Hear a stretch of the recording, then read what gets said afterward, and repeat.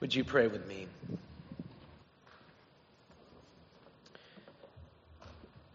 Lord God, we are grateful for the gift of the church, for the gift of church family, of community, of the opportunity to know one another, know another human being, another group of human beings on a deeper level, a spiritual level. Lord, help us to understand how important that need is for us to be connecting with one another, being the body of Christ together and to one another. And to that end, Lord, today I pray that you would pour upon me the gift of preaching, that my very frail and broken and human words might, by the power of your Holy Spirit, become your living word, uniquely crafted for each and every one of our hearts. We pray it with confidence, for we pray it in the name of Jesus. Amen. Well, the first thing I need to say is, in light of Kelly's worship as a child, I think each of you that we need to minimally give and match the generosity level of what they're doing, because they were giving what? A third to themselves, a third to savings, and a third, right, to God. So just be thinking about that as you're filling out your estimate of giving. I'll never forget the first semester of my freshman year at Texas A&M University. It was the fall of 1982. I was in a dorm room away from family for the first time. I had a roommate that it was a stranger, right? So I didn't know him well. I was in an unusual position because I was late getting to the dorms. And so they had tried this creative thing at A&M where they thought, oh, this is a great idea. We'll put non-reg students, non-core students on the first 2 floors of a dorm, and we'll put core members on the second 2 floors of the dorm. This was 2 radically different lifestyles, as you can imagine.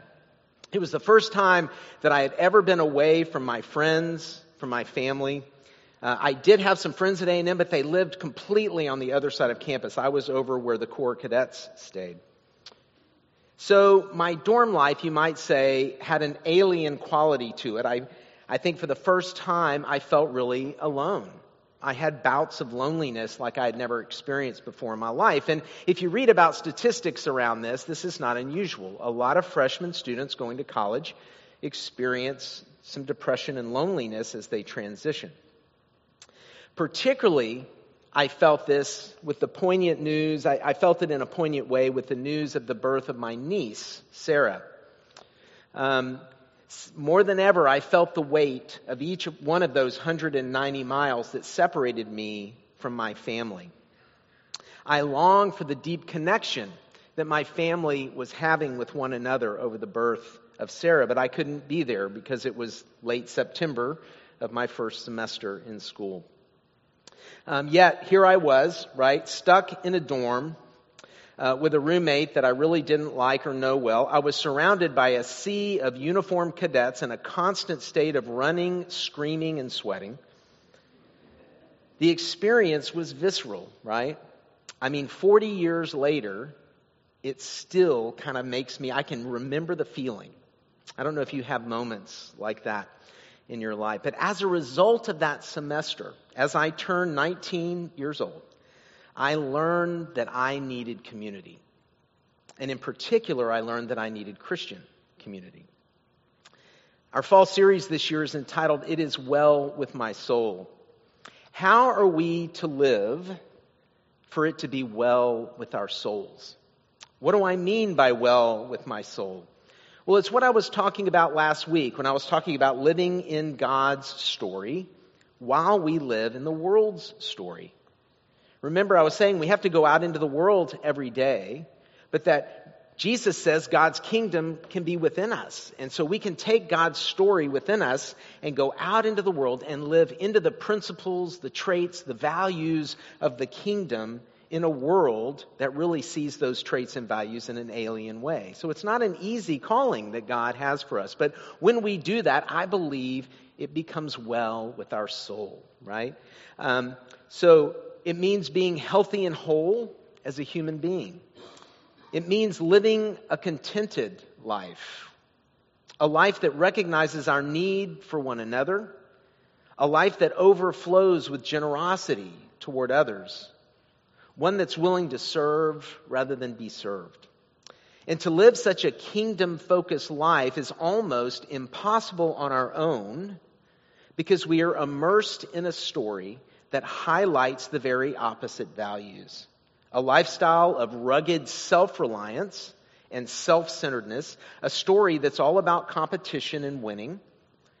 Over time, we learn firsthand that a culture that celebrates self-centeredness, competition, and winning at all cost erodes community. It doesn't build it.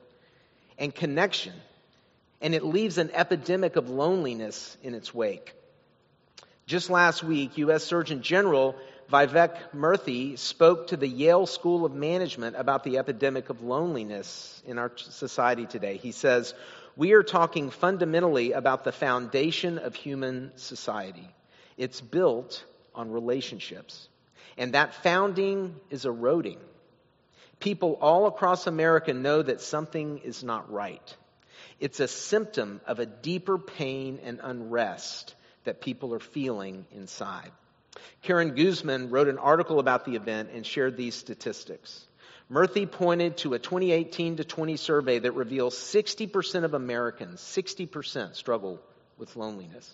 That figure climbs to 75% among younger people. Loneliness poses real threats to both mental and physical health, Murthy said. Among them, higher risks of depression, anxiety, cardiovascular illness, dementia, and sleep disturbances. It is both common and consequential. And that is one of the reasons why I wanted to raise the alarm that this is a public health issue.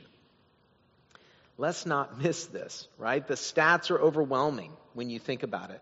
Not only in the percentage of the population that's struggling with loneliness, but in the devastating impact that it has on all areas of life. And so, right, we need to be allowing that to kind of roll over us, to hit within us as we think about our own life, but also as we think about our society, the health, right, of our society around us. But loneliness is nothing new. The ache of our loneliness is an echo of the very first crisis recorded in the Bible. It's a crisis of community. And God says it is not good for man to be alone. Even though Adam had relationship with God, God is saying we also need meaningful relationship with one another. Right? There are those people, and I can't tell you how often I hear it, I can have a relationship with God by myself. I don't need any of you to do that. That is absolutely unscriptural. It's just not what Scripture teaches. It's a very American version of Christianity, right? The self-reliant, individualistic version. But really, Scripture teaches a very different story. And the gospel, of course, is God's greatest evidence of that. In the gospel, when Christ became one of us, He became one of us to show us, number one, to save us and redeem us, right? So God, He made our relationship with God right, but He also came to show us what it means to serve one another, right? Greater love hath any man than this, right? That they lay down their lives for their brothers and sisters. Jesus lived a life of community in community. And so our relationship with God and our relationship with others is fundamental to the life to which God calls us. Pondering this, Erwin Lutzer writes this: "One day I was meditating on what it would be like to be confined to a planet for the rest of your life with enough food, with enough water, and all the things you need for survival, but you are totally, completely alone. Cut off from other humans, cut off from God. Do that sometime, and you will agree that it would be hell to exist alone. We all need connections." It's true, right? We do know that we need meaningful connection to others, particularly with God as a Christian and with other Christians. For we do not do well when we're on our own too long. Medical News Today had an article on how isolation can lead to mental illness. It stated that social connection is crucial, both for mental and physical health, as the U.S. Surgeon General was saying. Some of the mental health risks associated with loneliness and isolation may include depression, anxiety, schizophrenia, suicide, dementia, Alzheimer's disease. And here are some signs and symptoms of how our mental health declines in isolation. We have feelings of depression and anxiety, aggressive behavior, passive attitude, poor sleep quality, cognitive decline, altered memory, poor self-care, and self-neglect. I personally know someone who years ago isolated himself from family and from others. As the years passed, his mental health declined dramatically. We watched it happen. He's now unable to be in relationship with other people, nor to care for himself or others. He's in a mental health crisis, and it's leading to a physical health crisis for him. And when we consider how many of these signs are showing up in our public life and in discourse, we're seeing firsthand how loneliness can affect us all, and that it's a clarion call for our society to find meaningful community again, right? And this is where I think the church needs to be on the front lines, right? We need to be demonstrating and asking and engaging our friends and inviting them into community, because that is what, that's going to be one of the key steps to the healing of the society in which we find ourselves in right now. As we consider this, it's important to recognize that the very traits of self-reliance and competition that the world story relies upon are also traits that strongly contribute to human loneliness. So as we begin this series, let us reaffirm that spiritual community is fundamental to God's story, right? If we're going to live in God's story in the midst of the world story, spiritual community is fundamental to that. We need that community that provides meaningful connections, where we feel we are seen and understood by other people, and where we can truly be ourselves. In its best form, Christian community is the place, I think one of the only places where we can truly be ourselves.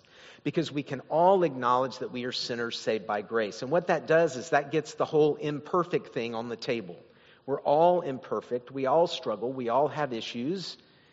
But out in the world, oftentimes the communities we find ourselves in, it's a game of sorts where we don't admit any of those things, right? We try to outdo one another or be the one with the most prestige in the group. It's just built on a different premise. And so I really want you to think about that and be considering that as you think about some of the opportunities we're giving you this fall to re-engage with community. And so as part of that, right, it's crucial for each of us to understand that the innate weakness of the story in which we find ourselves in, we need to remember that innate weakness, that it doesn't lend itself to our health. It lends itself to loneliness. And to remember, for it to be well with our soul, we must be committed to regaining our spiritual health. In light of this, the goal of many of St. Andrew's offerings this fall, and you're probably noticing, involves reconnecting as a church family in community. So I just want to take a moment to highlight a few of those this morning. As I said at the beginning, each of you should have received a Worship Plus 2 postcard this morning. If you would, take a few minutes to put your name on it. And just, if there's nothing on there that you're doing or something you want to do differently, you can write it on there as well. But be thinking about that and feeling it out. The worship part of the Worship Plus 2, one crucial way we can stay connected as a church is through in-person worship, right? We're so glad you're worshiping with us virtually, those of you who are. But we're hopeful that we're going to reconnect with in-person worship attendance. And to jumpstart this, right, we have the 4 out of 5 challenge for October, which is really saying we have 5 Sundays in October. And so let's just pick 4 of those Sundays and commit to be here, right? So that we can kind of re-engage with the habits that we need to be more regularly coming to in-person worship. Not only is it good to change your habits, but it's also good to reconnect with people. And we're going to have, if you look in the bulletin under Come Home, the 4 out of 5 challenge, it's in the bulletin today, you can see some of the things that will be happening during the month of October to go along with this. So you have the worship part that we're really encouraging toward, and then the plus 2 part, right? Growing inwardly and growing outwardly. Growing inwardly in our discipleship, in our spirituality, in our maturity, and growing outwardly as we serve others. And so if you'll fill out that card, the ushers at the doors on the way out are going to have a basket, and you can just put your name on it, fill it out, and then drop those in the basket on the way out. The second piece that we're really pushing, we're beginning to advertise, are home groups. What are home groups? Well, home groups are opportunities to meet in a home, usually in a home, during the week, and to form a sub-community within this larger community where you really find authenticity and connection and can grow spiritually together. In a sense, home groups are like the mini church. It's like your first church in this church. I mean, think about this. And there's a group that I've been meeting with for years. I can tell you that if any member of that group, if something happens to one of them, if they're sick, if they get into an accident, if they need something, that group of people are going to be their first line of defense. Those people are going to be the ones stepping up to bring meals, to visit them in the hospital. That's the beauty of finding authentic community. But it creates sacrifice, right? We have to sacrifice in order to prioritize it to make it happen. And so here's what our home groups are going to look like. And we're offering 6 or 8 of them. We already have a good group of people who are committing to them. But I really want to invite you into it as well. If you are interested, you can contact Amy Smith. She would love to talk to you and help you think about that. But this is the thing, right? We need to get to that next level of community in our life. And so what the rhythm looks like is the first week, every week you have some kind of I don't know if you start with a happy hour, but it's that kind of a thing, right? It's drinks and finger foods or something, and you have some fellowship. And then the first week, you just share more deeply about life, and you pray for one another, someone will pray over the concerns that are shared. But it's an opportunity to share more deeply if you want. You don't have to, so that you can get to know each other. The second week is kind of the happy hour plus the study that we're doing, and we're all doing the same study, and it's on vocation and community. And then the third week is a shared meal together. And so you would have actually a sit-down meal, and that would be all you would do, is be together and grow in your relationship. And then the fourth Sunday, once again, is kind of happy hour plus the study. And so there's a rhythm to the month. You don't have to be there every week. What we find is that people come as often as they can, but over time, even if you're coming twice a month or even once a month, you're going to get to know people over time. That relationship is going to build, and your relationship to one another in God will grow stronger. And so these are some of the ways that we're trying to really help not only us find connection and to combat the isolation and loneliness that many of us have found during COVID, but also a way for us to grow and understand by helping one another, right, in our discipleship, understanding what it means to live God's story in the midst of the world's story. And that's the "it is well with my soul," right, that we're hoping to find, that we can have and experience that in our life. And so today, since it's Dedication Sunday, I'm asking you to rededicate your life to following Jesus and to determine to live in God's story as you live in the world's. As part of this, respond to God by turning in your estimate of giving. You can do that easily online. You can call Maria. You can email me. There's all kinds of ways you can do that. And by prioritizing worship +2. Take the 4 out of 5 challenge in October. Choose ways to grow outwardly and inwardly. Make the sacrifices necessary to join a home group. Consider that. For to regain our spiritual health, we need one another. And more, we need a particular type of relationship with one another. And to make room for this type of meaningful connection, it's going to take sacrifice. And to some extent, a reprioritization of our lives. This is what God is asking of us. It's what He's always asked, really. The one thing I can promise you is this: as you make the sacrifices we've spoken of to embrace God's story as you live in the world's story, you will not be disappointed. For believe it or not, God knows what He's doing. His relationship with us is where life itself is found. The way I put it before is when we walk with Christ and we live in Christian community, we are experiencing life in the midst of existence. Life in the midst of existence. Our world that doesn't know the Lord, they experience existence, they exist, but they don't experience the life that He promises. But here's the thing. And it's been this way from the very beginning of humanity's relationship with God. Faith is required. Faith is required.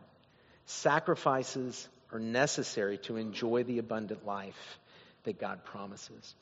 And so in this season of stewardship, in this season as we begin to really focus and talk about over the coming between now and Advent, we're going to be talking about community and God's call to community and what that looks like. Be prayerful. Be thoughtful. Ask God, how can I increase my faith?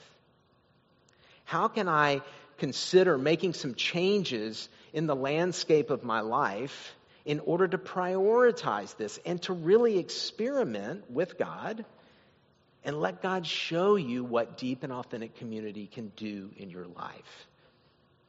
That's my prayer for all of us this season. We need to come back together. In the name of the Father, and of the Son, and of the Holy Spirit. Amen.